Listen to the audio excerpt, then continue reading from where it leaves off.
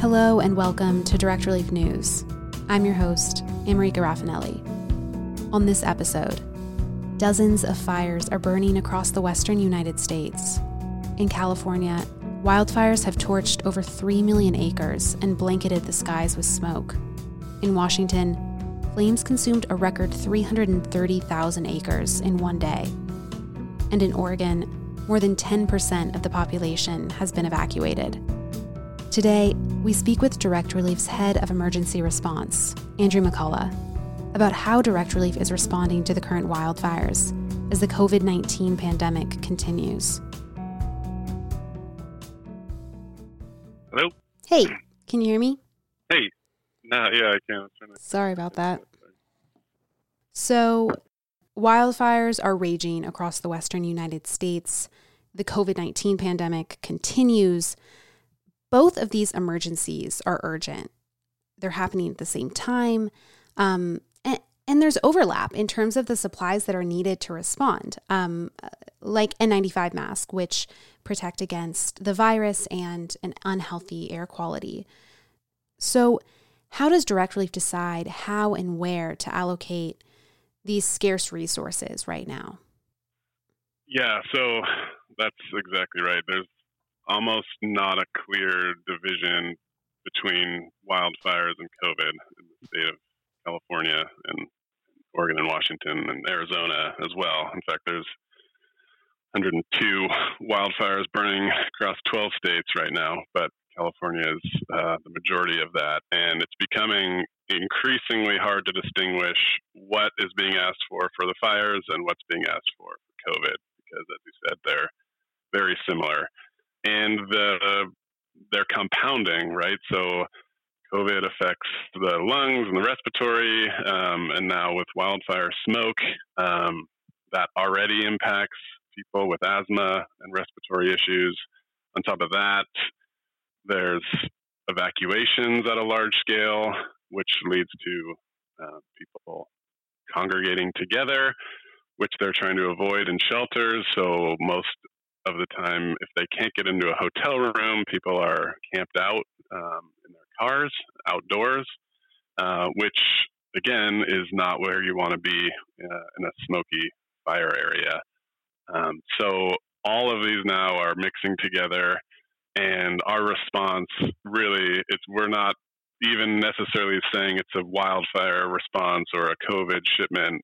It's all combined now. And in fact, even before these fires, COVID is becoming part of the normal. It's just with us now, and it'll be part of what we do going forward. So is there a strain on supplies, though, because of these concurrent emergencies? For sure. People were already struggling with supplies of PPE. And now on top of that, more people than ever are going to need things like N95 masks. Prior to this, obviously the focus was on getting healthcare worker masks for COVID. That was already hard enough. And now the general population is going to also need these masks. And they should really be the N95 masks, not the surgical masks, which are both now more expensive and harder to come by. Direct Relief has worked over the last 6 months to really identify good sources of masks, and we have that now. But they're expensive items, and they're more than double the cost that they used to be pre-COVID. So your resources don't go as far, and they're harder to come by. So we've just put in another order today of 500,000 N95 masks because it's a huge request, as are the same other things that were already in short supply for COVID, like oxygen therapy, things like air purifiers, air scrubbers. It's all the same things, unfortunately. Mm. And I know that Direct Relief has been in communications with several state and local public health departments. So what are emergency officials saying right now about their capacity to respond to these wildfires while they're also responding to the pandemic in their communities? Yeah, I think the wildfire response apparatus is already stretched as thin as it can be stretched due to the just sheer number of fires that are affecting communities, especially across the West. They don't have any more resources to throw at it. And then on top of that, there's not a place to put people like there would normally be with shelters. So it's all sort of pushing everything sort of to the brink. And even sites that, health centers that we support that are open and not in the fire zone, they have employees or staff that have been evacuated. So they can't come into work to then help the people that need help at their clinic. So it's, and I think, with COVID, there were already, heavy financial strains on people, families, and states and counties. So I think people who have to evacuate, already there was a statistic that said about half of the United States doesn't have enough $500 in the bank if they needed to evacuate. And so that's stretched even further with COVID, unemployment, and just the financial strains on top of the mental strains of all this. It's tricky times. The scale of these wildfires is alarming, and we're not even through wildfire season yet. We still have months to go. So how is Direct Relief preparing to sustain both their wildfire response and their response to the COVID-19 pandemic?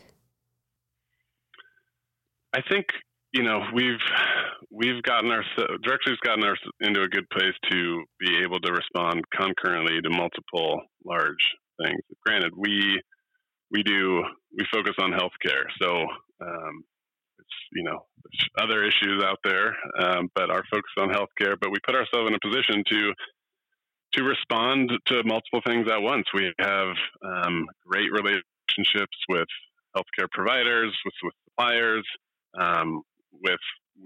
We know what's going to be needed. We stock it up in advance, and so just today there'll be 25 shipments going out to California, Oregon, and Washington. Will be more over the weekend.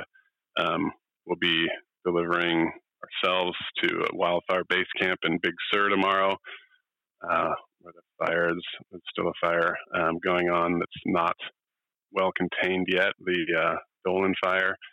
So, this is what we do, and when we're not in the crisis, we're working to be ready for when there is one. Thanks for listening to this episode of the podcast. You can find Direct Relief News on Apple, Spotify, or wherever you get your podcasts. Till next time, I'm America Raffinelli.